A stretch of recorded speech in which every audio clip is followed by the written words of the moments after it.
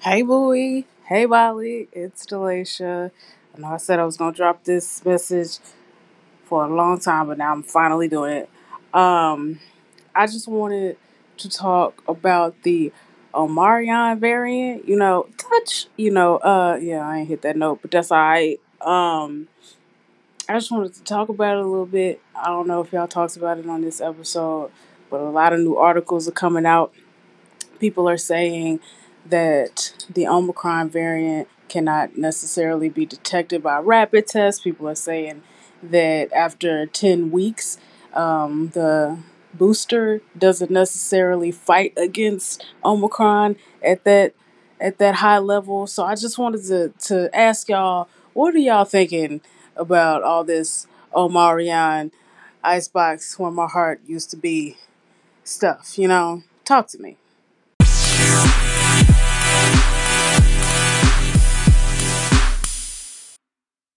I'll do that. Welcome to our podcast. Matter of Black. I'm Bowie. And it's your boy, the ordained one. Ready to give a benediction. Just don't be Bali. Nah, we ain't gonna go there. I feel like you've already done the ordained one thing once before. But I did that a while ago. Now I'm back. All right. I went to the Theological Institute back with more lessons and a Rhema word. Yep. So you're back and we're back with another episode of As a Matter of Black. We're so happy to be here once again in the new year. It's 2022 and we're still alive and we are well. We are still brave in the pandemic. Word. And we're so happy, to have everybody here with us listening. We were able to do our year review on Spotify and saw that our numbers and listenership and everything was up. And so we just want to thank everybody, continue to thank everybody for listening and joining us. We've had lots of different ways where we've been able to interact with our listenership through our voice messages on Anchor. And so we just appreciate everybody hanging out with us for the last however many years. Most definitely. And now we happen to be in 2022. And, you know what I'm saying, with a plethora of wonderful guests and friends that will be joining us this year. I envision great things. And I'm speaking it and putting into an existence. We're taking it to a new level this year.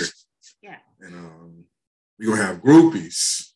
Oh. We're going to have groupies. You already have those, but I manifest groupies in my life for 2022. All right, that's good.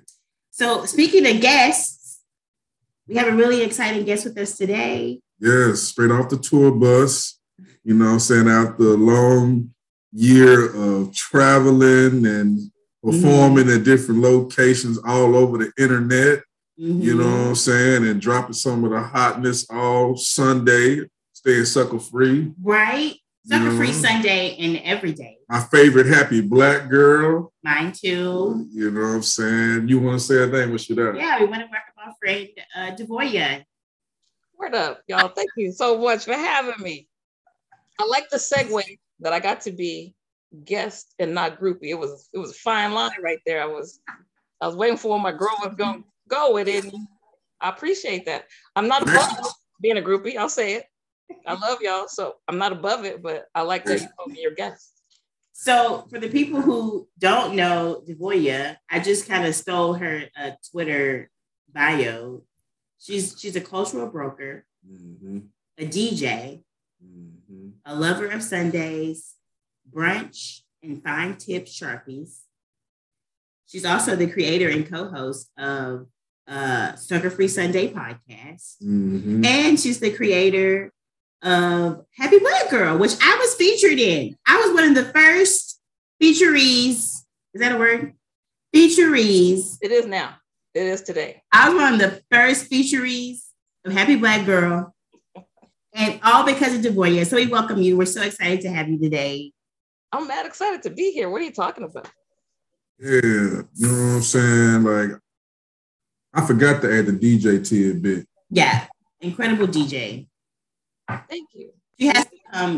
Have you performed here in Arkansas before? I did. That was like when people ask me like my top 5 places I've like ever performed. For me, it's not numbers, although the numbers was good. I don't want to mislead nobody.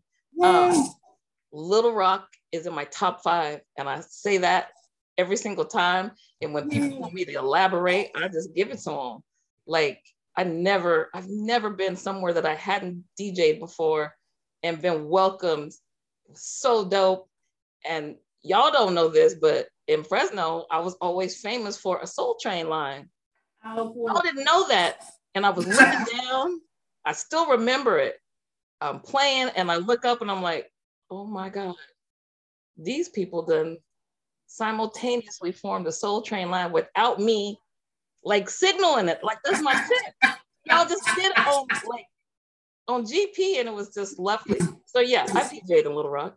Yeah, that's because you had it vintage like a 45 for us. You know what I'm saying? We trained live. You know what I'm saying? If I would have came out there and just did my Don Cornelius, it would have really been, you know what I'm saying. And next up. Thank God you didn't. On the stage, show your love to Miss Soul. Wow. The people need this. The people need that. We do. Find you a little mic, and next time it's on. Hey, you know, next performance we're gonna make that happen. You know what I'm saying? Yes. So, Devoya, I know that I gave a really brief introduction of, to everyone about who you are, but I guess we kind of want to hear you talk about yourself. Maybe give us just a brief, in your words about, what's happening in your life, the really cool things that you have been a part of. I know that you're a really big creator.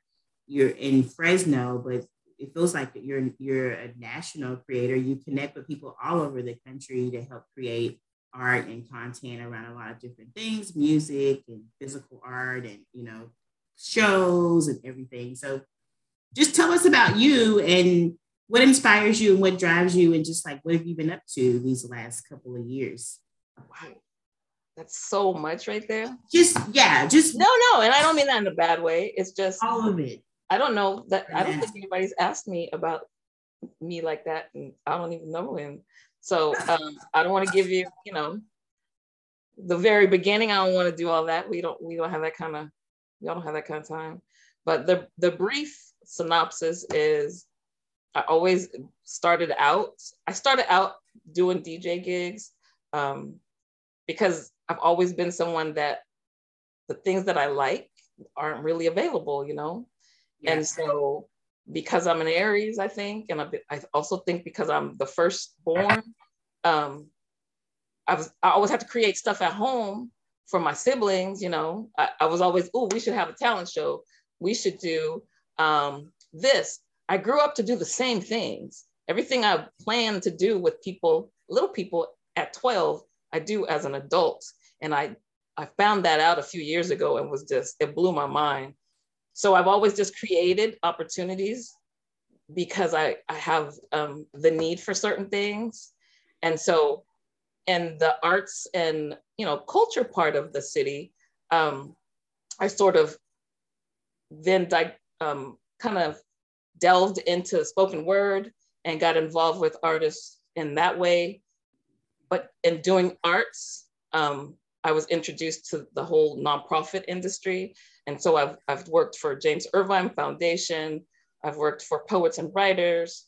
I've worked for the Civic Action Network, the Jubilee Foundation. And that's how I was able to travel to other countries and do activism and advocacy on behalf of communities.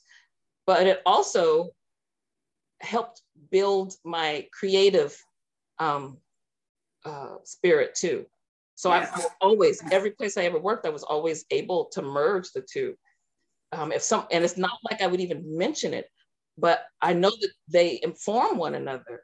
The fact that I just love community, they both feed off of one another. It was just a natural progression. And so that has allowed me to travel within the US and outside to places like Finland and Kenya and primarily working with other folks from the diaspora that are in different regions that need assistance but want to do it through arts and culture. Does that make sense? I just love that so much. I feel like we really need a completely different episode dedicated to that. Like just that, because I feel like there's like Osiris is an artist. I'm an artist like by proxy, but also sort of like a heavy like artist supporter. Mm-hmm. And I love art. I love art and community. I feel like art and culture is a part of societal infrastructure. Like there's running water, there's electricity, there's exactly culture, and then there's art and culture. Yeah. And there are places, you know, I know it sometimes feels like how you are, that you're isolated, that there aren't a lot of folks or organizations that need folks like you, but trust me, they do. It's always that word of mouth. It's always just the knowing, someone who suggests. I've been so blessed by people who don't even know me saying, there's this girl that does poetry in Fresno. So a man in San Francisco, Brother Jahahara Ali, came down to Fresno, hung out with me a whole weekend, got a hotel room. He worked for an organization that fundraised to send people for a summer in Kenya to work on the Jubilee Act. He met me one time, and then he went home and did all that, and then paid for my whole summer there. And those kind of opportunities come to me, and they're so scary in the moment because, you know, your family don't recognize like what you're, I don't know about y'all, but mine don't really know exactly what I mean. We live in Little Rock, Arkansas, so you can only. Yes, you feel me, right? Like they don't get it. But I know that he put me here for a purpose. And if this person has this reaction, who am I to say, no, it's not about me, right?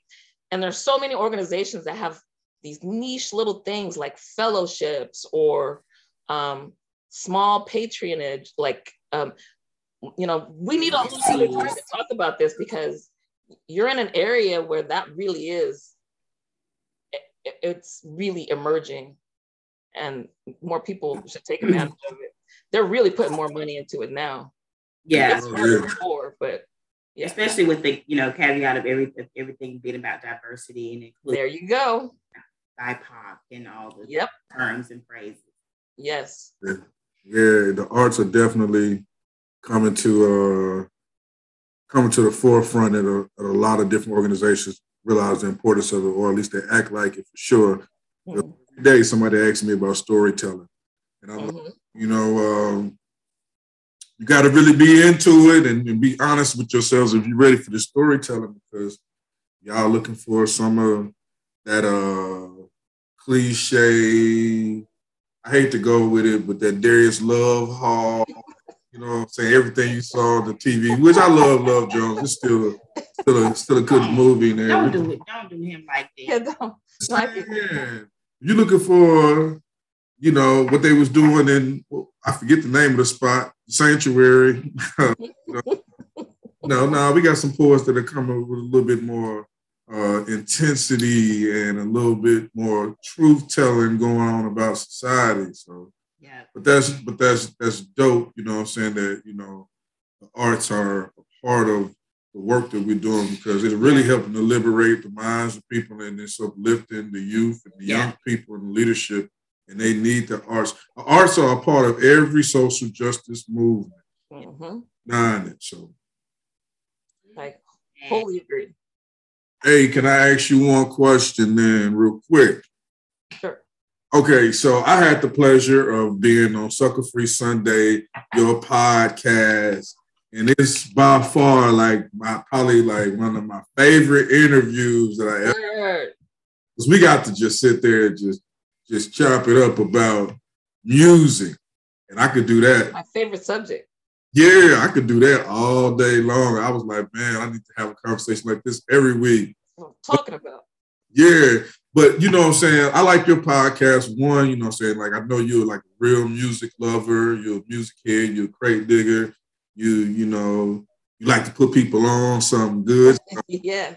You know what I'm saying? But tell me, we never talked about it on the show. What inspired you to start Sucker Free Sundays? So I know, didn't it go from an event to the podcast? Yeah. Word. So, What's about it?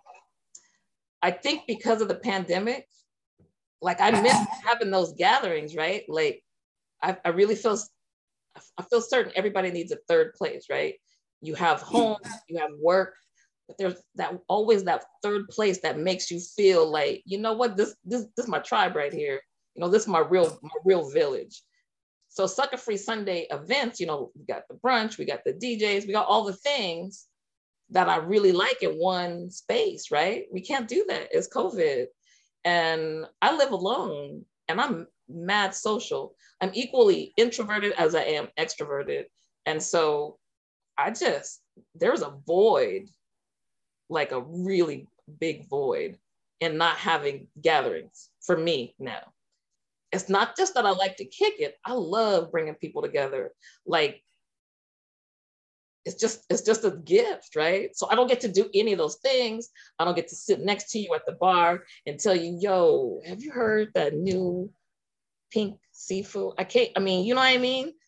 But if I'm here and I'm doing those for myself, because I like the stuff I like I don't ever share anything that I'm not deeply moved by, right?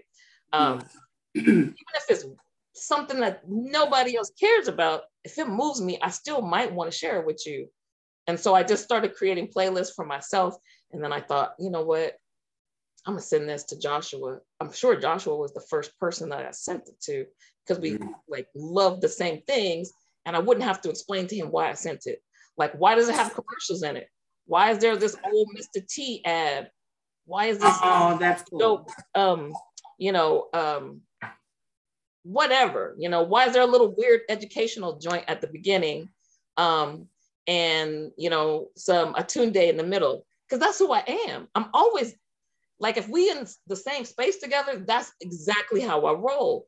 So to put all of the Devoya isms together and share them on my favorite day was just a natural progression, I think. And it helped me feel like all the people that I would kick it with, that I really like have some sort of connection with, are with me. Like, sometimes I don't even have to tell somebody, and they'll text me, did you put that Diana Ross on there for me? Yes, I did. And I'm not lying.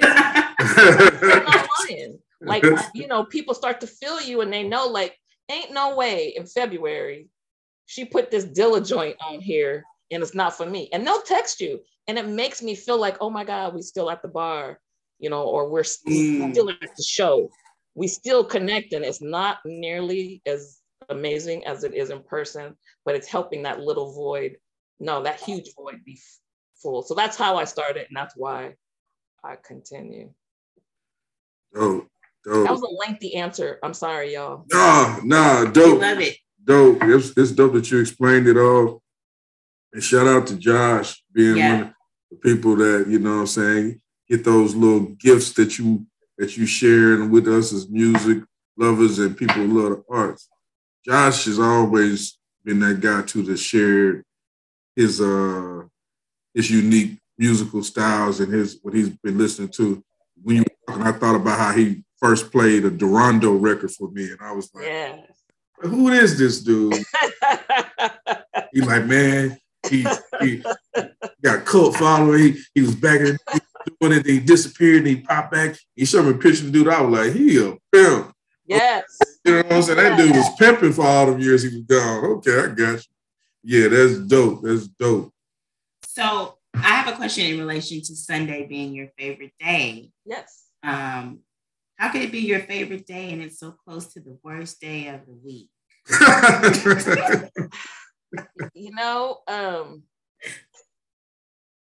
I'm very weird. I don't think about Monday ever on Sunday. I really don't. I had the opportunity, to grow up with a lot of dope uncles who were all young and babysat me. So, my mama would work on weekends and, I got like young uncles. So of course they gonna pick you up in a car on Sunday and y'all in the back seat, and they riding through the park trying to like pick up girls and listening to good music, the same kind of music that inspires me to like what I like. So I'm sure it's a whole bunch of nostalgia for me. But my friend is picking me up, listening to the Commodores is why I like Zoom. And that was a Sunday. And I can't remember everything about being 11, but I remember that. So I know it's the nostalgia of having a good like childhood filled with all the things that make me who I am. Yeah. And I don't think about Monday. I need her Sunday brain. Same. I really don't. Monday be heavy on my mind, like right really? 2 p.m., 3 p.m. I'll be oh God. That's when I'm really in my zone is 2 to 3 p.m. on Sunday. Yeah. I start getting out of my zone about 2 or 3. Like I to like noon. You ain't even getting half a day. 3 or 4. Oh, like, oh Lord, I got. And then when 4 or 5 o'clock hit, it's dark. Yeah. So it's like, like the day. Y'all not doing it right. I'm gonna assist. I'm gonna assist y'all with this. Y'all not doing it right. Well, I feel like nostalgia is a really good reason. Do it. What? Come up with a creative way to say it. Do it. Come on. I don't know what's happening. I feel like we'll segue to the next topic. Don't spoil it. You spoiled it. I just said do it. You one got curious. Anybody asked you to be curious? Nostalgia is a great way of remembering, one of our fallen great actors who passed recently, Sidney Poitier. Yeah. I remember seeing him, as a kid in A Raisin in the Sun, the black and white version. Mm-hmm. And it was the most like beautiful, like captivating things I had ever seen in my entire life. It's also one of the blackest things I remember seeing like in school, because growing up in the South, like Black history and Black culture, Black art, Black moments aren't really celebrated or, introduced to us in school at all.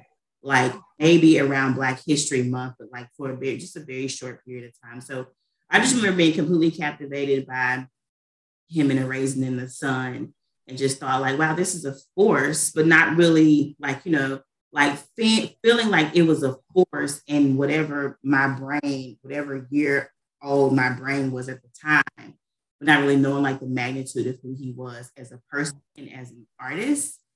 And so I wondered if you had any nostalgic thoughts about him. Did he inspire you? Maybe what was some of your favorite things you saw him in, and how have you sort of remembered him and his passing?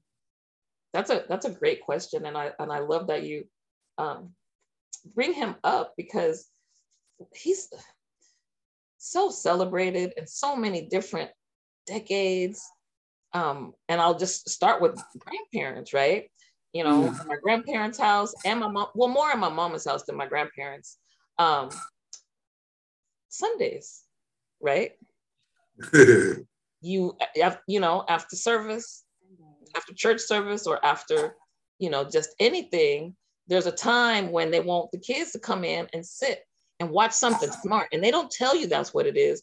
It's just family time. So he reminds me of family time because of A Raisin in the Sun. Yeah. Because of To Serve with Love. My mama had such a crush on him that, she would call us in. Okay, we outside playing. We pretend like we don't want to come in for these things, but we loved it. We watched, In the Heat of the Night, like the original, like we was kids, they had us watching this. But then you fast forward and you start to recognize as an adult, oh, it's not just that you're an amazing actor and that this beautiful Black man gets to represent us, and like there's multiple aunties they get to have the opportunity, to look this fine man, because that's what they how fine he is. Exactly. And then you get older, you're like, oh my God, he's an activist too. Not only are you someone that these women love for these reasons, but all the things. You're about community also. And you see the way that he's able to retain who he was, right? Never having to make compromises where you was just like, oh, y'all don't watch that. You know what I mean? Yeah. There's even a Hallmark movie that I love that he does when he's older. That I mean, he was always amazing. And all those qualities and just represent us. It's just, those are the kind of icons that, you know, I hope we continue to have, because that's generational. It wasn't just, you know, one set of folks that like introduced his work to us in various forms. It was everybody. Yeah. Yeah. Identify with, you know, him being sort of like a sex symbol, for lack of a better term. Yes, that's the word. I didn't like my grandma talking about him being, you know, and my mama. I'm like, wow, you didn't really hear that back in the day. I feel like he was definitely the sex symbol for the grandma and the auntie. Yep. I found him to be unattractive, but I just was like, but he wasn't like my mama's. It wasn't for you though. You know what I mean? Not every, you know what I mean? Yeah. No, it definitely wasn't for me, but I feel like it like you said, it's nostalgic. Like, you know, you remember like your aunts like fawning over him. I do. And that's just was like, oh, okay. It wasn't. He broke down the barriers, man. Because you know, it wasn't a lot of black men put in that sex symbol. Like exactly. That's what I mean. Like that was kind of rare. Yeah, you know, you was like Arabella Fonte. Yeah, or Sidney Poitier. That's right. Both of the brothers came from the Caribbean. Saturday night, he would even, you know, he was a sex symbol for certain kind of women in that too. Like he was wasn't nobody looking at Bill in that movie. They was looking at Sidney. Man, you know, I don't think there ain't too many movies that women was looking at Bill like that anyway. No, that's true. You're right. He was in that arena. I'm just gonna keep it real on that. Yeah, that's true. You know. Oh my God, maybe that explains things. Never mind.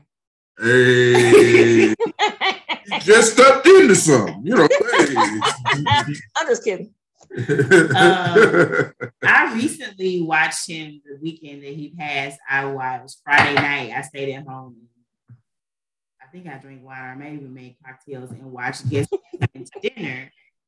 And I had never seen it before. Like literally just watched it. My mama made us watch it. The weekend that he passed. And there was this really interesting scene in the movie where he goes off on his dad about how like you represent this sort of dying generation, the generation where like, you know, you see yourself as a Black man, I see myself as a man. Like you sort of see yourself as a person that can only do a particular type of thing because you've been so marginalized most of your life. But like, I'm a doctor and like, you know, here I am like in this white woman's home meeting her parents. And, you know, essentially I'm on the same playing field as them. And I thought that was a really like, that was one of those like moments where I was like, wow, like he was really speaking to it, almost like prophesizing what a lot of people feel about today. Like a lot of people feel about, you know, previous generations about how they were maybe a little docile, like they really weren't as brave or whatever as, you know, as we are like in this moment of like, you know, racial tension, all the stuff going on with these protests and so on and so forth. And so I thought that was really interesting to kind of see that these moments were happening then. And he was kind of leading that, like whether or not he believed it, the way that it was, it came across on camera was incredibly believable. And it just resonated with me just in terms of like how he was a trailblazer and so talking to future generations to come, in a sense. You're so spot on with all that. Yeah. Trailblazer in so many areas, you know. Yeah. While that feels like it was a long time ago, it really wasn't. Yeah. So, yeah, I agree. And yeah, he always there's a quote. I'm not gonna try to quote it, but basically, I'll try to describe it. Where he talked about how he wanted to be known as just not as a great black actor, but just a great actor. Yeah. So it kind of goes into that moment in the movie. Although I feel a little bit differently, and I think our opinions and everything is real. We can be fluid about it because at some point people were looking at it like, hey, we're all just humans. You know what I'm saying? You don't have to look at color. And now, people are understanding it like, nah, we definitely got to look at color. Mm-hmm. There is a part of the conversation. There's always going to be a part of the conversation because we can't create that utopia that we thought we're going to be able to when the civil rights movement and all this other stuff is going on. But I like the roles that he played because he broke down, like I said, he broke down barriers, man. I got to say something about this one film. One of the films that I thought about, man.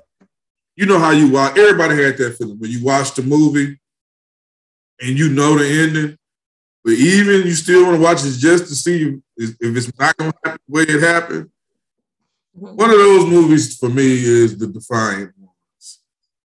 If y'all ain't never seen that one. You haven't seen it? Okay. Man, I hate them. Well, spoiler alert. You know what I'm saying?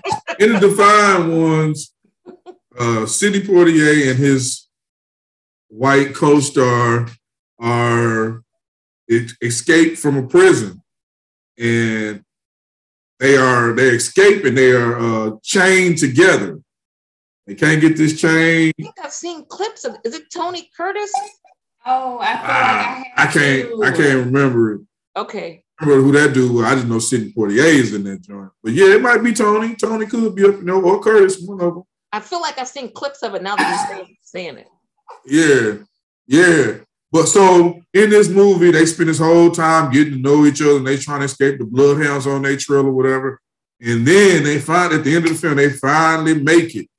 They broke away from each other and they finally make it. And Sidney Poitier character, Cullen, he run and he get on the train. And his white little co-star, he hobbling, he got injured a little bit. He tried to make it to the train. He trying to make it to the train. And Sidney like, come on, man. He got his arm out here. Oh, no. Jump on this train. And he can't make it. He just can't keep up. He's just too tired from all the whole experience. And Sidney could have rode that train. Freedom. What he do? He could have been Harry Tubman. You know what he did. What he do? He jumped off the train. Wow. Homie couldn't jump on the train with him. And homie was so injured and so tired that what did they do? He sat there and held him in his arms and sang. And the sheriff and the bloodhounds came to capture them. I was sitting there like, why, bro? Why? What's the country? I feel like I never knew this. The Defiant Ones. But I ain't gonna watch it. I mean, I didn't watch it several times. Like I said, I didn't watch it. I'm like, come on, man, don't. Wow. Man, don't jump off that train. But wait. Was that you said they were still chained together? No, they wasn't at that point. At first they was. They was wanting to break apart for a while, and then finally they broke the little shackles. No. Shackles. That's not realistic. It wasn't. Not doing it. That's not realistic. Man, especially not back then. I don't think it was. No. I mean, he would have slowed you all the way up. Thank you. You know, they'd have been like, "Who was he?" You, but you know. he would have turned all the way around and I don't know him, sir. Yeah. He's all with us. He looks like a troublemaker. Yep. Yeah. Knock it off. Please believe. But yeah, man, that's one of the movies I yell at the TV. On a lighter note, I gotta shout out the trilogy that he did with Bill Cosby here, Belafonte, all of them. Yeah, I love those movies. Uptown Saturday Night, Let's Do It Again, and what, A Piece of Action. Yeah. fun. Yeah, they was fun. They was all. They sure was. And I didn't realize till I got older that they had different names in every movie. But you know what I'm saying. But it was like, oh my god! Look, they is not the same names in all those movies.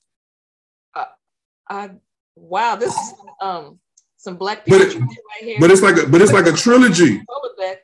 Like a trilogy, yo. Yeah. Wow.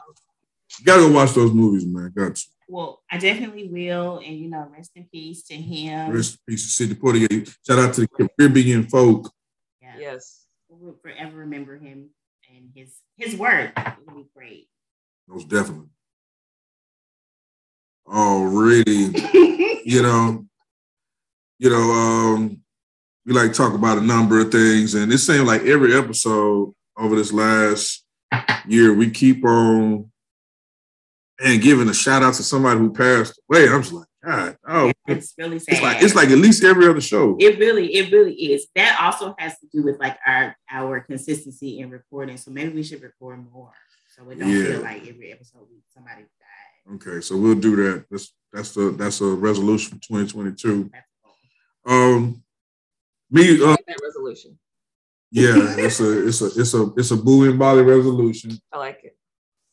You know what I'm saying? So me and Boo will be having conversations when we going to try our new brewskis and talk about our future plans for what the beer of the month's gonna be, man. We always, like to go find a spot to go do this at, and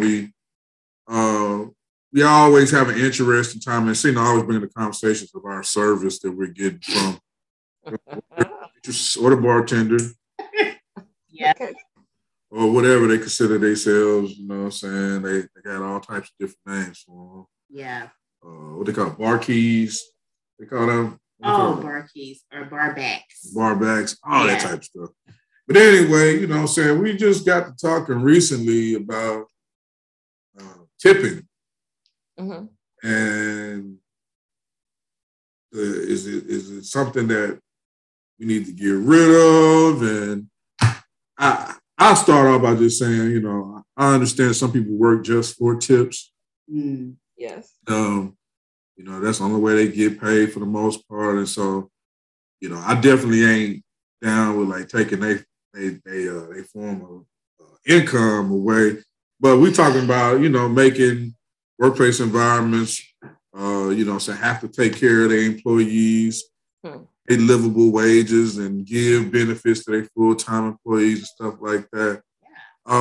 But on another note, like I just got to mention that, like, I think I'm a pretty good tipper. You know what I'm saying? I think I'm always, for the most part, at least 15%, and a lot of times more than 15%. You know what I'm saying? Because I like to take care of people that's in the service industry, because it's something I never want to go back and do again. Yeah, I heard that. And I understand that that's your options. Hey, good service, I'm gonna tip good. Yep. I think that like tipping, it ain't. People always talk about black people and black people don't tip. And I gotta say this right here. The black people I kick you with, they know how to tip. They tip good. You want to get our table because we might make bad. I'm gonna tell you some jokes. You have a good time interacting with us on your shift. And even if we don't do a whole lot of talking to you, still ain't got to worry about going back and forth, running around, throwing your back out, trying to please us. You know what I'm saying? But you know what I'm saying? But I gotta say this. Mm-hmm. My parents didn't teach me about tipping. Mm-hmm. Not that they were being irresponsible when doing it. They just did it. They just did it, and it wasn't a big deal to like, this is what you do. But we didn't really go out to eat a whole lot. Like when we went out to eat, it was a reason we was out to eat. Yeah. Sunday after church. Right. That might have been it for with no more examples, really, hardly. I was gonna say, I think that was it for us. Yeah. Yeah, that might have been it. I mean, it had to be somebody's birthday. My granny want to go do something, but we didn't just like, oh, it's Tuesday. Oh, we don't feel like let's just go out to get something to eat. If it happened, it was rare. And we was appreciative to be at a restaurant, so we tried to really, act right so we can go out again. Word up. Talking about me and my siblings. But like I think a lot of people say black people don't tip. But I'm like, I remember working with youth, and I would take them to the restaurant. Monday through Friday program, take them to the restaurant in the summertime just to go do something different. And a lot of times, this was these kids' only time ever going out to eat somewhere that wasn't a fast food franchise. This was the only time going out to eat with somebody that wasn't their family. And then the kids used to pay so much attention to me because they were going for free. They didn't have to come out of their pocket. So they want to see, how is he going to pay for 40 of us to eat? And I made sure, I'm like, hey, see how they gave us service and everything like that? Like, yo, tip them when they do well like this. And a lot of times it was already built in gratuity because when you got a big, large group, they like, you ain't gonna get away without no. Word. Yeah, you know what I'm saying? Don't forget the gratuity, you know what I'm saying? Yeah. But, I had to tell them, like, look, man, she or he, they work hard and they gotta get tipped for that. Or even when they would deliver pieces to the Boys and Girls Club, I'd be like, look, I know it said $15.34 on your receipt. Please don't go around here asking for 4 pennies. Pay that $15.34. A quarter, a nickel, and 4 pennies. I mean, I got it for you, but it's they draw that piece over here. Man, shoot them a few dollars, $3, $4, like that for delivering it. Like, wow, I'm like, because that's how they live. You know what I'm saying? Exactly. Pay for the pizza, you didn't pay for them. You know what I'm saying? And so I think it's something that we have to teach them. But let's be real, a lot of these kids don't get the opportunity to even see tipping and understand that. So when they get older and they go out, it's not they being disrespectful. It's like it's something they've never seen before. All they've ever seen is receipts and pay the bill. You know what I'm saying? Mm-hmm. And probably had some bills in their name at some point, but we're not gonna talk about that. So too. That's a whole nother echelon. You're right. But yeah, I mean, I know you got some thoughts on it all, man. Yeah, but I was wondering what Devoya thinks. Oh, okay. About tipping? Yeah. I agree. I don't think anybody ever told me how to tip. You just know. I have so many relatives that, had to really work hard and like low paying wages. And so tips are very beneficial if you are maid, right? And not everybody understands when you go to a hotel, it's customary, to leave a little something, or in all these different industries, I don't think anybody like ever explained it to me. I just always noticed it. But as you said, we didn't go out like that. My mom had 5 kids. It was not, there's no way we would be going many places very often. And when we did, I know for a fact she tipped because she would complain, her ex, when he wouldn't tip well. Mm-hmm. And I remember those arguments, and he was just like, look, they get paid, and her saying, you're not doing that with me. Because she had 5 kids at the table and knew they had probably worked real hard, and you better tip. And I do remember that, but I don't have a problem tipping. It makes me feel like especially now during the pandemic. Yeah, I really recognize people really are getting treated like real bad in a lot of different spaces and not making much at all. And so I'm gonna be honest with you. I keep a whole bunch of ones in my console. So if the person that's washing, my car, when I go through the little drive thing that do the little water part, I'm gonna put $2 in there. And guess what? Them kids always remember me. I get treated, well, because people know this is not an exchange of just goods, but I see you. Also, that's how I feel about tips. Like, I see you. I know what this is about. Yeah, most that's all. Most A red carpet car wash on Tulare and First in Fresno. I didn't make new friends these 2 years, right? I didn't do anything. I make friends all the time. But the friends that I made are all service industry people because of tip, I think. And it's not even gross though. It's beautiful. Like, hey, like the little point and they put the little happy face on the car. For the least expensive wash, they will hold the whole line up and treat me like a queen. Like they be doing everything, all because of a $5 tip. And I'm like, wow, I think it makes all of us feel good. Like we all take care of each other right now. Yeah. We have to. Who else is, right? That's all. Need to carry that holiday season attitude all year long. I do. Looking at everybody like, we all matter. I really do. I just have always felt, like if I have it, I'm gonna break you off because I see you. Yeah. So I did some researching around tipping. Really, it started and got really popular when restaurants decided, that they would pay formerly enslaved Africans $0. They would pay them $0 as a wage and ask them to rely solely on tips to actually make a living. And so that's where the practice of tipping actually was formulated and born. I never knew this. Yeah. Bookworm. Go ahead. Of course, it's sort of progressed to what it is today. Is it only in the U.S.? Can I ask? So it was popular in Europe as well. So there were. Oh, they brought it with them when they. Right. Okay.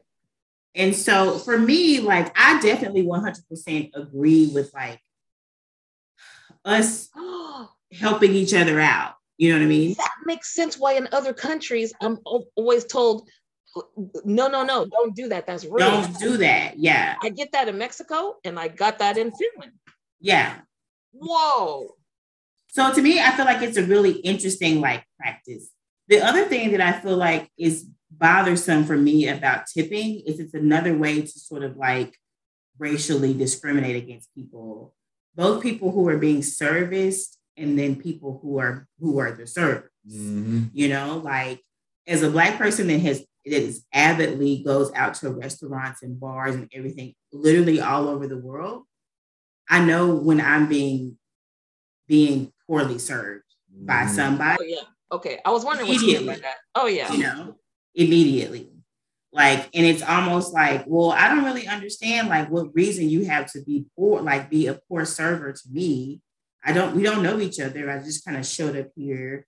I don't know you from a can of paint and vice versa, but I'm kind of being poorly served, And then I know. What do you do? Can I ask you what you do in those situations? I'll tell you what I do. It depends. It depends on how bad the service is.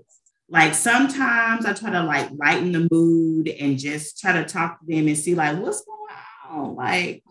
Oh girl, nice highlights.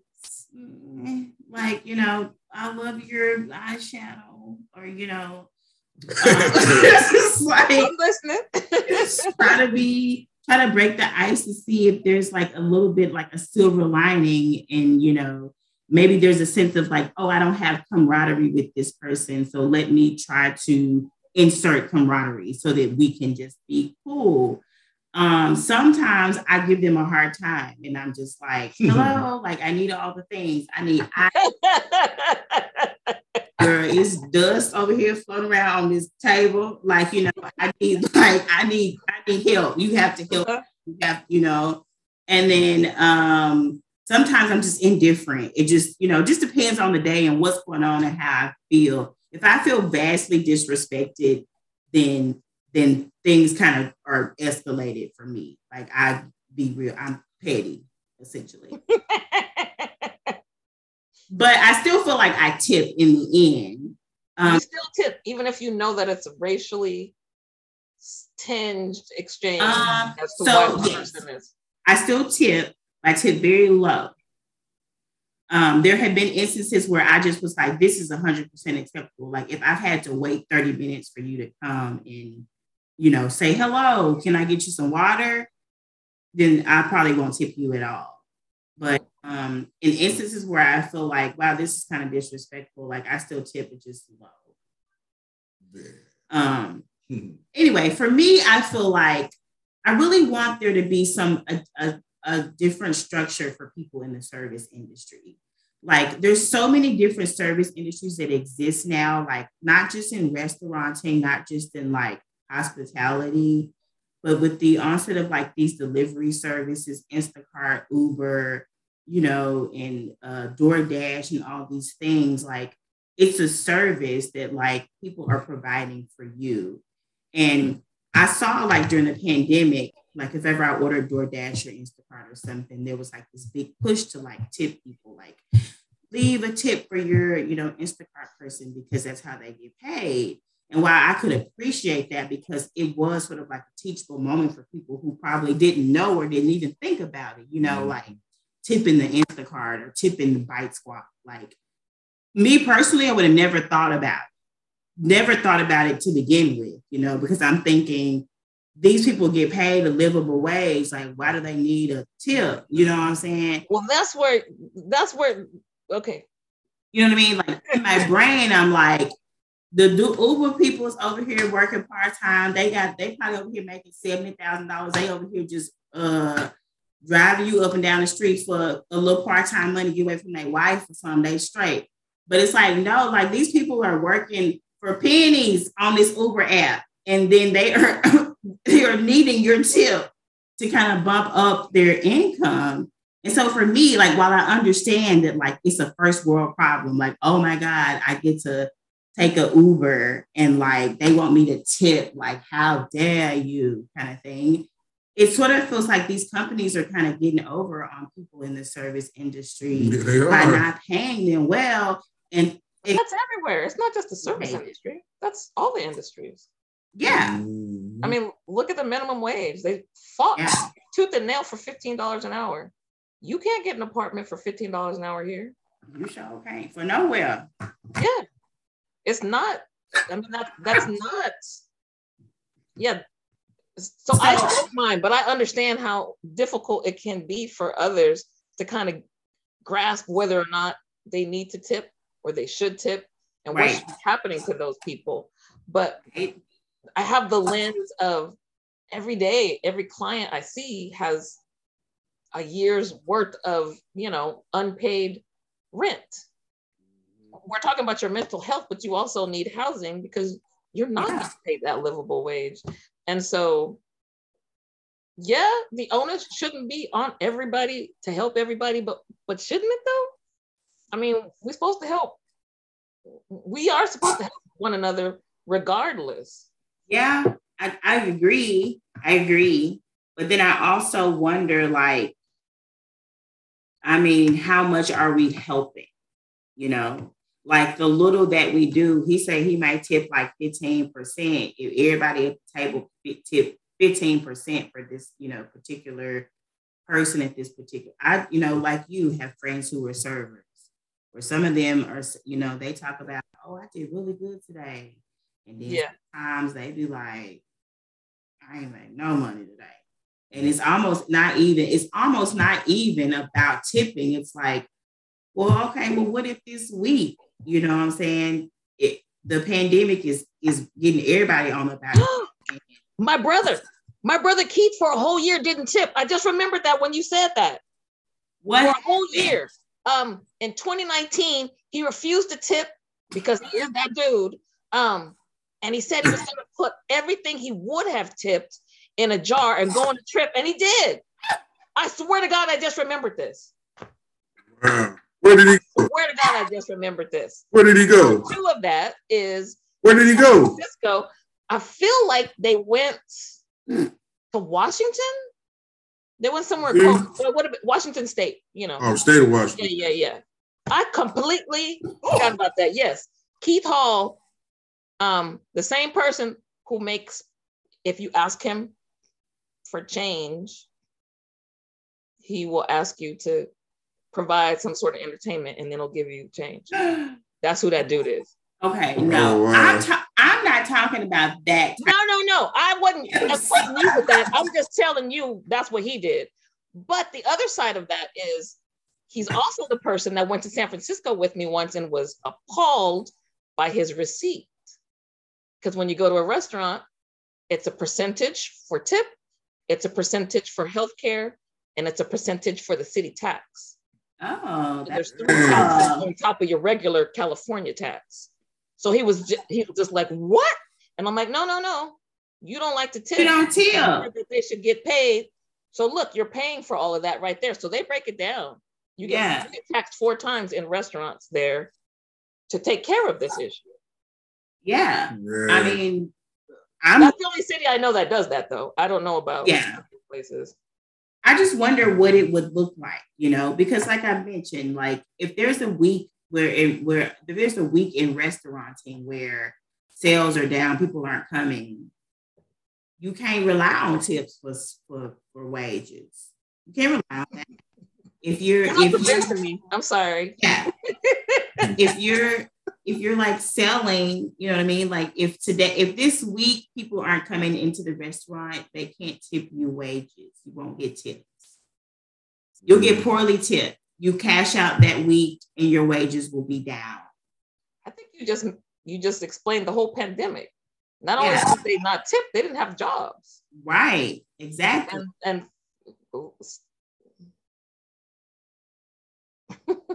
it's bad. It's bad. It's bad.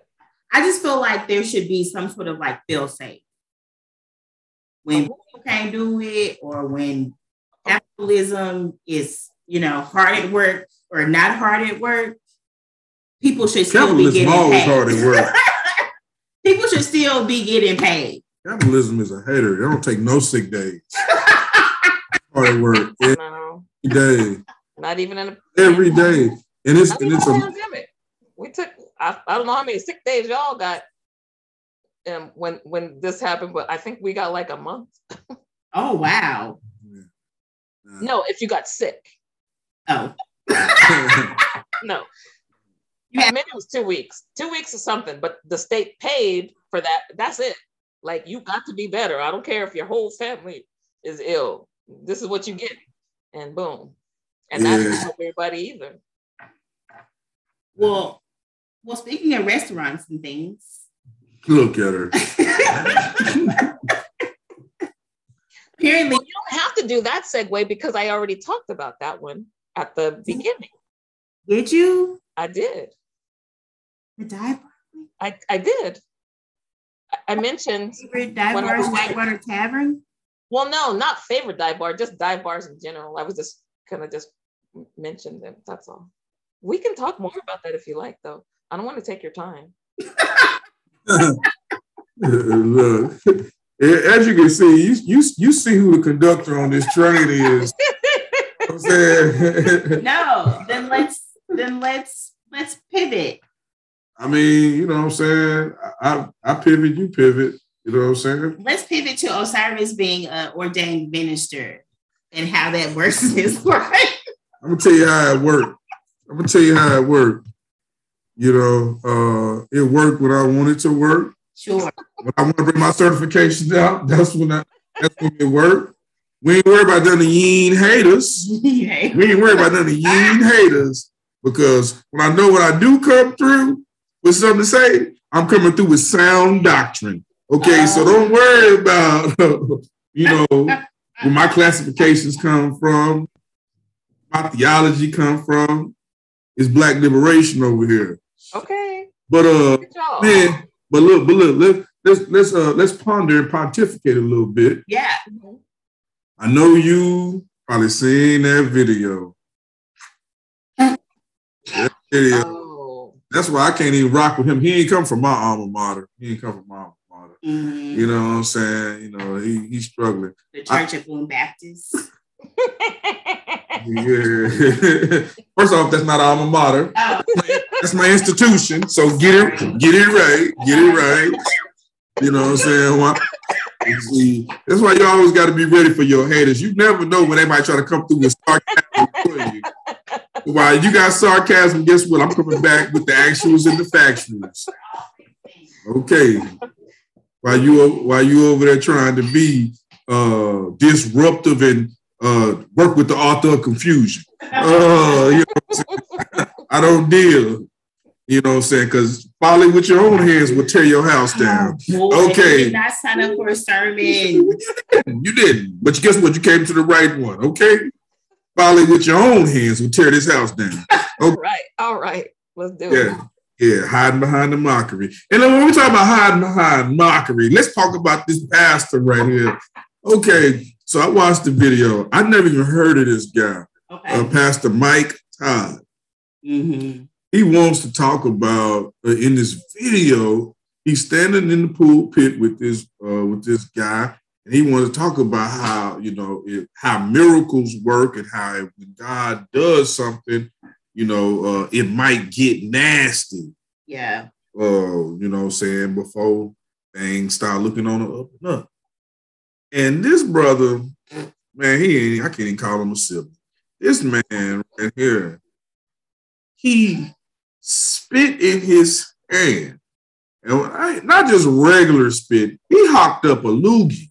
Like several. Phlegm. He hocked it up. Spit in his hand twice. I guess he was trying to talk about the story when Jesus spit in the sand and put the sand over the blind man's eyes to give him vision. Yeah. But that brother walked up there on his own accord without a cane or a stick. So I don't know what the vision was on that. And sir was not Jesus. And thank you. That part. Yeah. He put his spit saliva, phlegm all over this dude's face, rubbed it in. And hey, like y'all just said, he not Jesus. And then at the same time, man, I was, I'm looking at that man standing up there because I was That's his brother. That was who? That's his brother. Okay. That's even more my brother can't do none of that type of stuff to me. Really? My real brother. You know what I'm saying? He stood up there and let him do that. And I'm thinking in my mind, let somebody try to do that to me. It would have been to the Thug Up Club. I'm sorry, to the Club of Thugs, kicking it with the Hot Boys. I would have broke every chain, every shackle. I would have tore down the walls of it. Don't put your spit on me, man. Like that's like an ultimate sign of disrespect for somebody to even spit at you. Right? You'd have just willingly just rub it on me. Oh, man. And I'm thinking like that's just crazy. But it's a lot of people talking about if you don't understand the spiritual context of what he was doing, it ain't for you. It ain't for you because you haven't gained. I don't want that spiritual. I don't want that understanding because I understand one thing. It's a pandemic, and putting your negative COVID spit on somebody ain't no good idea. Ain't no good idea. And we talking about bodily fluids at this point. Come on. What we doing next? Pissing in cups and let people drink it? I mean, come on. What we talking about doing? We putting poop and scoop on people? What is we doing to prove a point? I'm just saying, we leaving fecal matter on people? I'm just saying, like, why do people think that? Why do people think that was cool? Why does he think that was even cool? And I'm just saying, like, you mocking, you mocking the word you say you believe in when you do stuff like that. Yeah, and, for sure. But if it's one thing I do know, if you want to do something crazy and get away with it, just be a pastor. Because I guarantee he probably ain't losing his job. All pastors got to do is just apologize.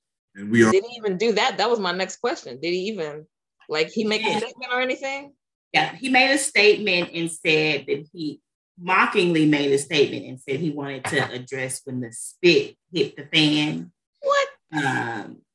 and said that he watched the playback, which I thought that was almost insane to me. Like, you had to watch the playback, but he said he watched the playback and he was like, yeah, you guys are right. It's disgusting. And I validate your feelings. And you got to watch the playback when you was there. Right? It is. When you glossed his face. You know when you. First of all, everything from start to finish, like you were there, you did it. But he had to watch the playback in order for it to resonate that it was disgusting. But he never, for me, it was like, your apology should have been like, that was a very arrogant thing of me to do. Like, I had this air about myself that like, this is that I can behave this way.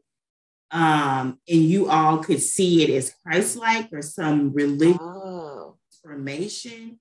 And that is not of God. Like, I should not have taken on this, deity that I'm not to prove a point. And that wasn't the apology. The apology was more so along the lines of like, see you next Sunday. Like, and like, this. Well, I seen the suit. The suit already told me. That little tiny suit already told me when I saw the video. It was like, the tiny suit? Yeah, it was a little, I just thought, oh, he's full of himself. You gonna say that's it. It was all ego and not, the word. And now tell me the scripture that you feel like he was trying to replicate, because I didn't know that. Yeah, so I don't know the scripture, but it's a. You don't know it either. Yeah, clearly.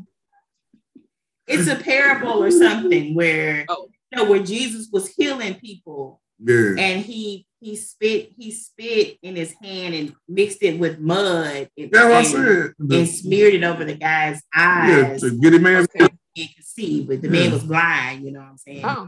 And so he was healed when Jesus mixed the spit in dirt and made mud, and he was healed, which I think is great, But he can't equate what he did to well, and the man did not have no. That's right. That's true. You're right. Not Yahweh. You're not Yahshua. Not Elohim. We had to cover. We really have been trying to cover the episode on cults for 4 years now. I'm just, just giving you to you in and Hebrew. We really have to do it. For the people, please do it. I would love to. The Hebrew word ain't no J in there. I'm giving it to the Yahshua, Yahweh, Elohim. I'm just giving it to them. Okay, man. It's always got to be this. Shout out to the Institute of Metaphysical Divine Research. Okay. He's confrontational today. I don't know what I did to him. I'm not. Go ahead. Okay. Well, I'm excited. You excited about what? That Devoya is still here to talk to us. Oh, really? That we didn't run her away. Because ain't nobody spitting on her. Word up. Come on. Hey, and if somebody do it, call your boy. I'm coming. Yappa sing. Let that Yappa sing for you, okay? Okay, do we have time for one more topic? Are you sure we finished everything we was gonna talk about? I believe so. Man. We talked about dive bars. Okay. We introduced Devoya and her incredibleness. Okay. We talked about tipping, that I'm apparently the only person who is against it. You not. We just gotta have some things fixed so we don't have to do it. I'm just saying though, I might not ever stop tipping. Okay. But if they get paid better, I might start tipping a little bit less. Okay. Yeah. If you got that receipt, that San Francisco receipt, you'd be like, all right. I'm not opposed to either. I'm not opposed to it either. It would be closer to Devoya in San Francisco, right? Oh, yeah. And then we talked about the preacher guy. Oh, really? Okay. So we got one more thing to discuss. Okay. So this is one. So we want to talk about houses. Because everybody needs to say that. Already. Let me find the list. Not the house, not the houses that go battle on the weekends. No. Not the house that you physically live in. Okay. So she's talking about this theme going around on social media where people say pick which house you would live in, and it's all about music. A musical house. The music house. Okay, I just pulled up your text that you sent me. You sent me the houses. Yeah. You got it right here. And so this is the house that I was gonna post, but I never posted it. Okay. I didn't make this list either. I didn't make the list. Oh, you got your own list? I never even thought about that. I haven't released my list yet. Okay. I picked somebody else's list. Okay. So, Devoya, since you're the resident DJ, what house would you belong to? Hold on. The listeners don't know what houses we talking about. Oh, that's true. Can I say the houses for the listeners? Yeah. Okay. So y'all, sorry for people who just listen to saying R&B and the radio and you too sexy for your shirt with Drake and Future.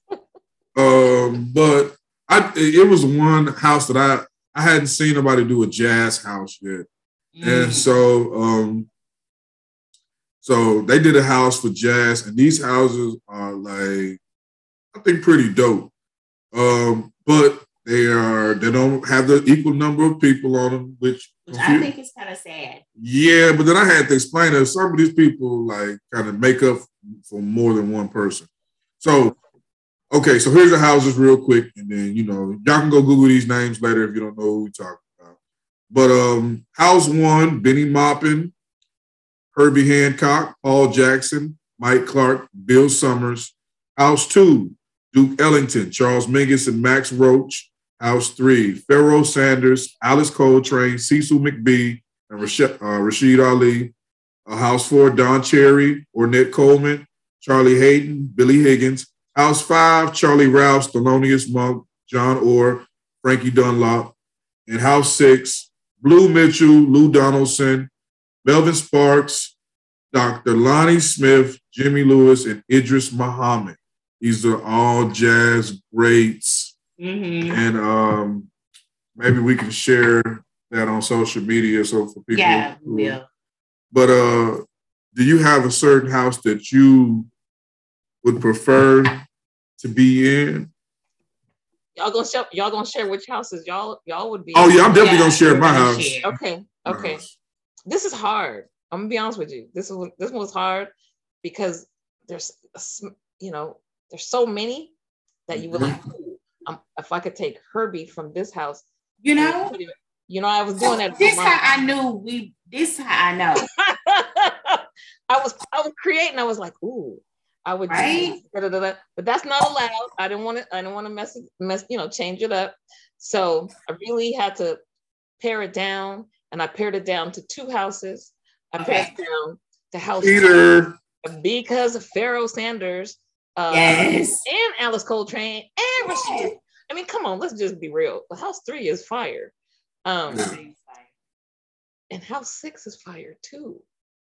Like, I really, on my Blue Note shit, all the Quest samples, like, I mean, Lou Donaldson, come on, Madlib, Liberally, like, decimated almost all the albums in house 6. So I'm just gonna, I know I'm not supposed to, but I'm gonna just tie it up with house. I would just be on the weekends at 1, and then on the other one, that's what I would do. 3 and 6, please. Man. 3 and 6. Okay.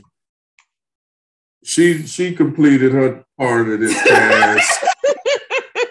I'm gonna let her survive on now. So it's so funny for me because, like, there's so many names on here that I don't know. Like, I know so many names, and then there's so many names that I don't know. But then it's just like, well, for me, I feel like, of course, Thelonious Monk stands out a lot. Mm-hmm. And of course, Pharoah Sanders and Alice Coltrane a lot. And Herbie Hancock. Mm-hmm. And Duke Ellington. And Duke Ellington. You know a lot more than what you think. Look at you. Right. But like, I don't know anybody in house 6. Like, you don't? I don't. Yes, you do. Idris Muhammad or Dr. Lonnie Smith? No. Oh, wow, I didn't know that. Like, we gotta do some jazz vinyl shopping. Well, and that's like, so my first vinyl that I ever got was Duke Ellington. What? So it's an original press. It's an original press. Oh my God. The thing all being like, the album cover all toe up and everything. But it's original. It's original, yeah. But then I know people like, well, they're not on a list, so it doesn't matter. So of course it matters. Like, I feel like House 3. Oh, mainly because Pharaoh Sanders and Alice Coltrane. Wow, I didn't think we was all gonna agree on the same house. Are we all in the same house? Yes. Yay! Yeah. I got my people with me. Yeah, I said House 3. I mean, anybody who talked to me know I'm like a really big fan of Pharaoh Sanders. Yeah. I was just listening to his latest you know what I'm saying, joint he did with the people in Europe with the orchestra. Oh. I can't remember their name, but he the star anyway. So, but yeah, and I love Alice Coltrane as well. And then, Rashid Ali, dope drummer, played with a lot of good people, mainly Coltrane towards the end of his life. And then Cecil McBee, dope bassist, man. And he played with so many of the greats, Miles, Yusef Lateef. Man, I would be all the way in digging it. And then, so I got to have like on the weekend, there's like another house you creep to. I gotta have that womanly presence, so I don't remember nobody else having women in their house besides Alice. Oh wow! Yeah, I didn't even notice that. Yeah. And see, that's what I was saying about this. We gonna have to make our own. It's disjointed, But man, I was just watching Ornette Coleman. That movie documentary he did, it was such an interesting documentary. I ain't never seen nobody do a documentary like this. But Ornette Coleman was in House 4, and man, he's super dope. Of course, 2, like I already mentioned, 2, man, 3 legends. And then House 1 got Herbie Hancock. Man. So it's a bunch. And then Thelonious in 5, man. Yep. It's perfect timing, Mr. Perfect Timing himself. And Max Roach is in House 2.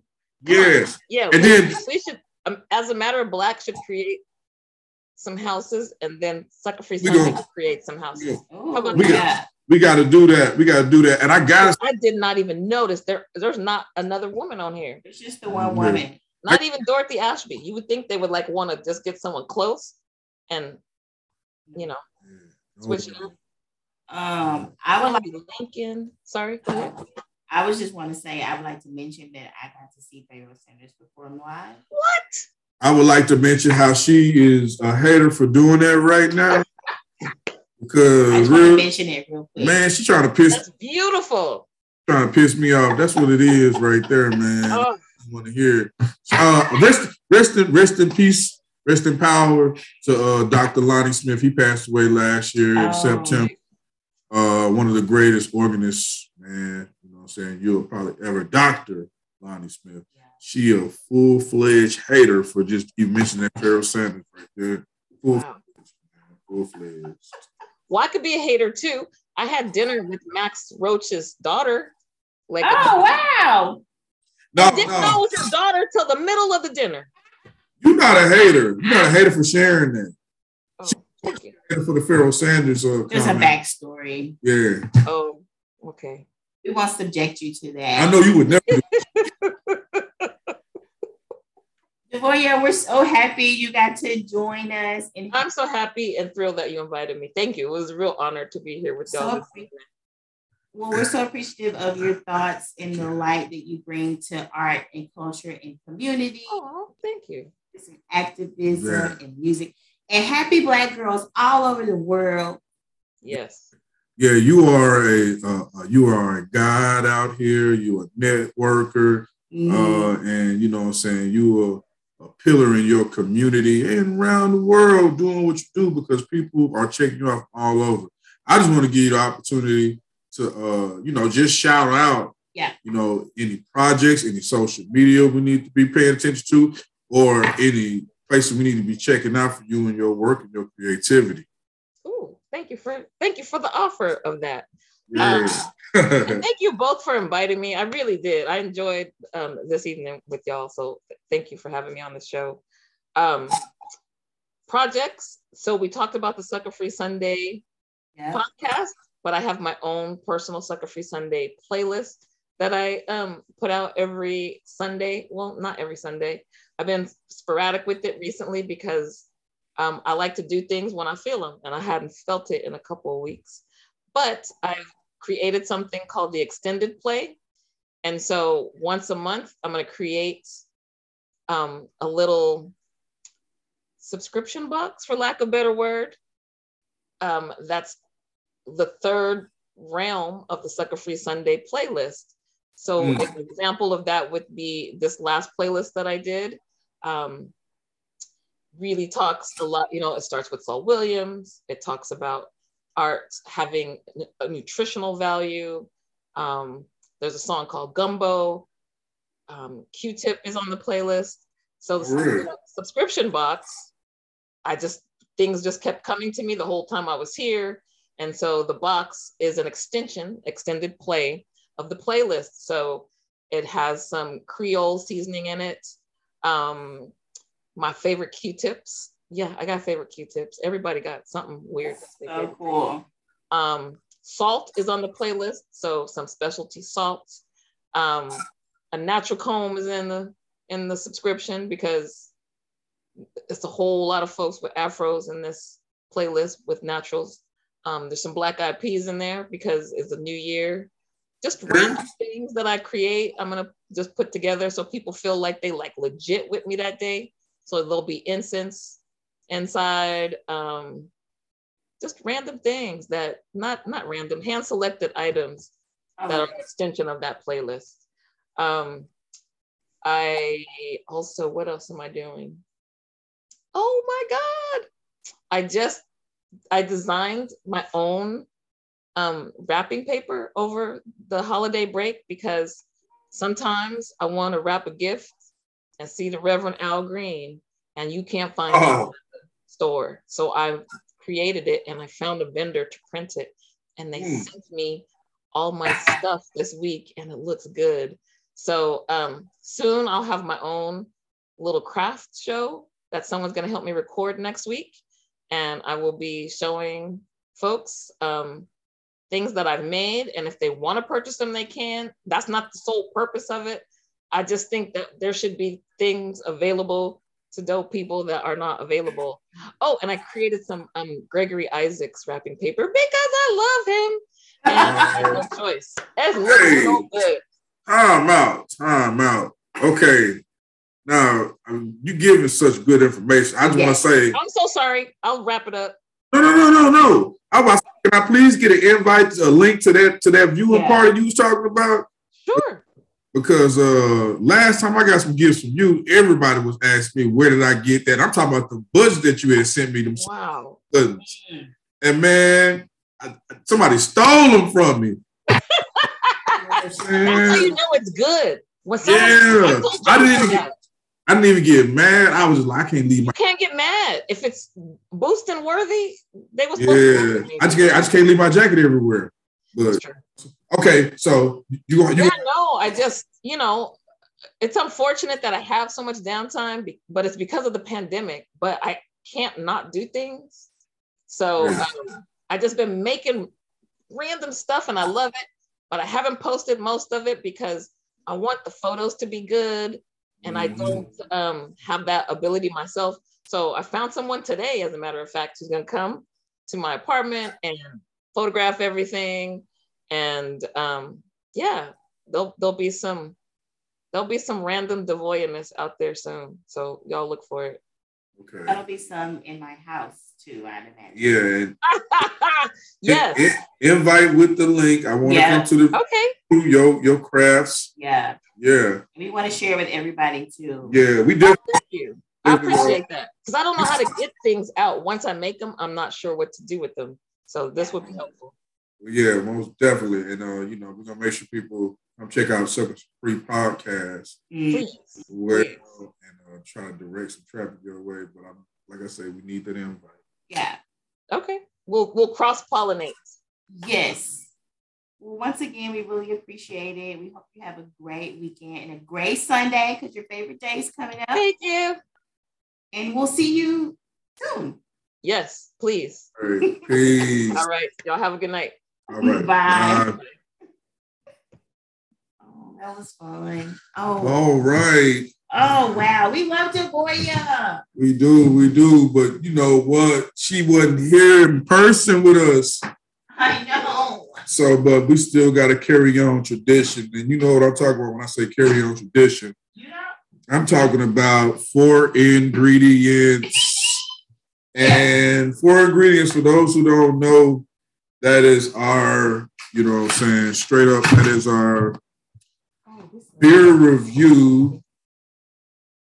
That's our beer review that we do every episode. And while Bowie is trying to let me know that she messed up, hey, you know what I'm saying? All I'm saying is I'm just here recording and doing what I do. Whatever. Listen, so welcome to our enjoyable, joyous beer segment. It's called 4 Ingredients. Yep. We call it 4 Ingredients because it takes 4 amazing ingredients to make a beer. Yep. Perfect beer. And that's water, hops, barley, and yeast. I found a really cool beer today. It looks cool. Tell the people about it. It's a limited edition, what they call collaboration. Oh, this is dope. Because 2 breweries, Stone Brewery, okay, and Deschutes Brewery, wow, okay, came together to create Let's Be Homies. Already. And I thought that was incredible. Like 2 breweries making 1 beer. That's dope. That's dope. And you said, and it's limited edition? It's limited edition. You can't get it. Where did you get it at? I got it from, I don't want to plug them. Okay. But right over here on the corner. Okay, I got you. They be tripping. So I tell you that off the thing. Okay. But we ain't giving none of these haters. Nan haters. You just say it for the second time. Nan haters. No publicity. Hey, we disabling the comments on you. You know what that means? You don't get no platform. Okay, do you know where Stones is out of Illinois? Yeah, I like Stone. And Deschutes is out of I don't know where they are. Son of a biscuit. Okay, we'll figure it out. Deschutes is out of Cali. Okay, makes sense. Makes sense. Anyway, so it's called Let's Be Homies. It's a hazy IPA. It's made with honey. Okay. It's a buzzworthy IPA. Let's be homies. Let's be homies. I get it now. Okay, made with honey. Let's be homies. All right. A hazy ale with honey. Word. So they got it in a 16-ounce. So we're gonna have to share. I hope it's not sticky. Me too. So anyway, what to say about it? So whatever about the symbiotic relationship and plants and pollination, whatever that's about. And then what you mean? What you mean plants and pollination? Plants and pollination and the symbiotic relationship of those things. Yeah. Those things give us fruits, vegetables, and of course, honey. Check this out. Although Stone and Deschutes have origins on near opposite ends of the West Coast, our backyards are brought together in this hazy IPA, equal parts Oregon blackberry honey and California orange blossom honey. Oh my God. A craft beer cross-pollination now available across the nation. I think this was the most creative thing I've seen all day besides Devoya. Ooh, shout out. Like they talk about cross-pollination and cross, you know what I'm saying? Collaboration and all of the things. And it's a hazy IPA, which is, my favorite way to drink an IPA. I didn't know that. Yeah. So hazies are my favorite. It's 7.5 ABV. And I'm trying to see how many hops is in here. It probably don't matter. But this is great. already. You ready to try it? Yeah. So shout out to the Let's Be Homies. I'm kicking it with one of my best homies. Be homies. There we go. Man, how much do you got in the can? You think I did pour you enough? Nah, I think you poured me too much. Oh, well, shoot. Man. Feel a lot of lightness up in there. Really? Feel real hollow. Oh, my God. Oh. Okay. I see what y'all did there. This is very good. Oh, yeah, I see what y'all did there. Now, it is pretty sweet. I ain't gonna lie about the sweetness. But I do taste this blackberry. Like, it's got this berry flavor I've never tasted before. Word. In an IPA. Okay. And I feel like the honey is just like this sweetness. Like the honey, I don't taste like honey flavor because honey has like a very distinct flavor. I don't taste the honey per se, but it's a relatively sweet IPA. Word. It feels a little summery for it to be like a limited in the winter. I mean, but it is summery. We're talking about when the bees pop out. Oh, the bees come out in the spring. With the pollination. In the spring. So they did this limited edition. Maybe this is something they might just be putting out there as a tester to see what they're gonna do later on in the year. Yeah. And we don't know when exactly this was released, so we don't know if it's been sitting somewhere or whatever. But this is definitely some West Coast vibe type stuff. Agreed. I like Stone Brewery. And I like the Shoots. The Shoots, I just got introduced to the Shoots. I'm not surprised that they in Cali with the taste of that IPA. I grew to like it. Stone was kind of right up my alley when the first time I had it. But this is like a great combination because Stone likes to make hoppy beers. The Shoots is like more about the flavor in the IPA to me. If you drink like a Stone IPA, it's hops. You know what I'm saying? Drink the Shoots, it's more about flavor and then the hops. So this is like a good combination because I feel like what the Shoots lacks with the hops, Stone provides. And so they got a nice flavorful beer with some good hops to it. I could drink this literally. I could go order 3 of these, really, real Same tough. for me too. I kind of wish they start selling this on tap. Like somebody need to bring this on tap. Yeah. We need to go find it. Yeah, and it is a nice beer. Definitely a little heavy, you know what I'm saying? 7.5. Mm-hmm. Very delicious. I would recommend it. Yeah. I like Stone's Tangerine. I don't like they regular IPA, but I like they Tangerine Express. Tangerine. The Tangerine IPA was definitely one of my favorites back when I used to frequent a place called Old Chicago in North Little Rock. Yeah. And so that's why I know that they know how to at least get on some flavorful stuff too. Because most people just know Stone for the Stone IPA. And, that's probably like the highest seller. Yeah.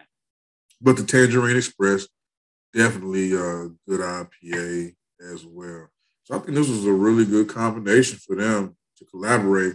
I wish it wasn't limited edition. And I wish they came in 12 ounces and not 16. It's only got a 4-pack. I think they want to give you bang for the buck. I mean, they definitely bucked my ass because I was like, damn, on the price. How much was the 4-pack? Tell the people. I think it was like $15. Oh, man. And I didn't even see the price. I just rung it up. I just picked it up and there you go. Well, look, $15. Let's break that down for you people. 15 or 16 had to be somewhere now. So for the 4-pack of this right here, you'll probably be paying somewhere around $4 per beer. Yeah. You said 15, 16 probably with tax or whatever. Yeah. Yeah, about $4 per 16-ounce can, which ain't really bad because, hey, that's a little bit more than a pint.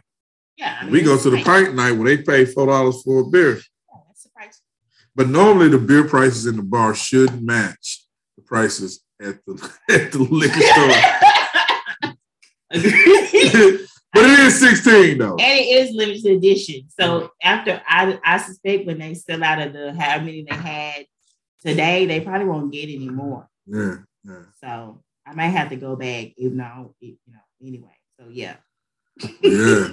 But hey, that's it for us. Yeah, it's a dope episode right here, man. I appreciate everybody listening.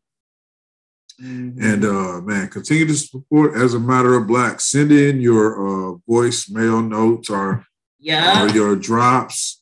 I encourage anybody to go ahead and promote what you want to promote when you come talk, because you're gonna get some free publicity as long as you share that link. And so continue to send that. We get mad listens. So yeah. And we get shares. And shout out to Devoya one more time. And shout out to all our guests and our upcoming guests. Want to be an upcoming guest? Join us on the As a Matter of Black podcast. All right? And until next time. Peace.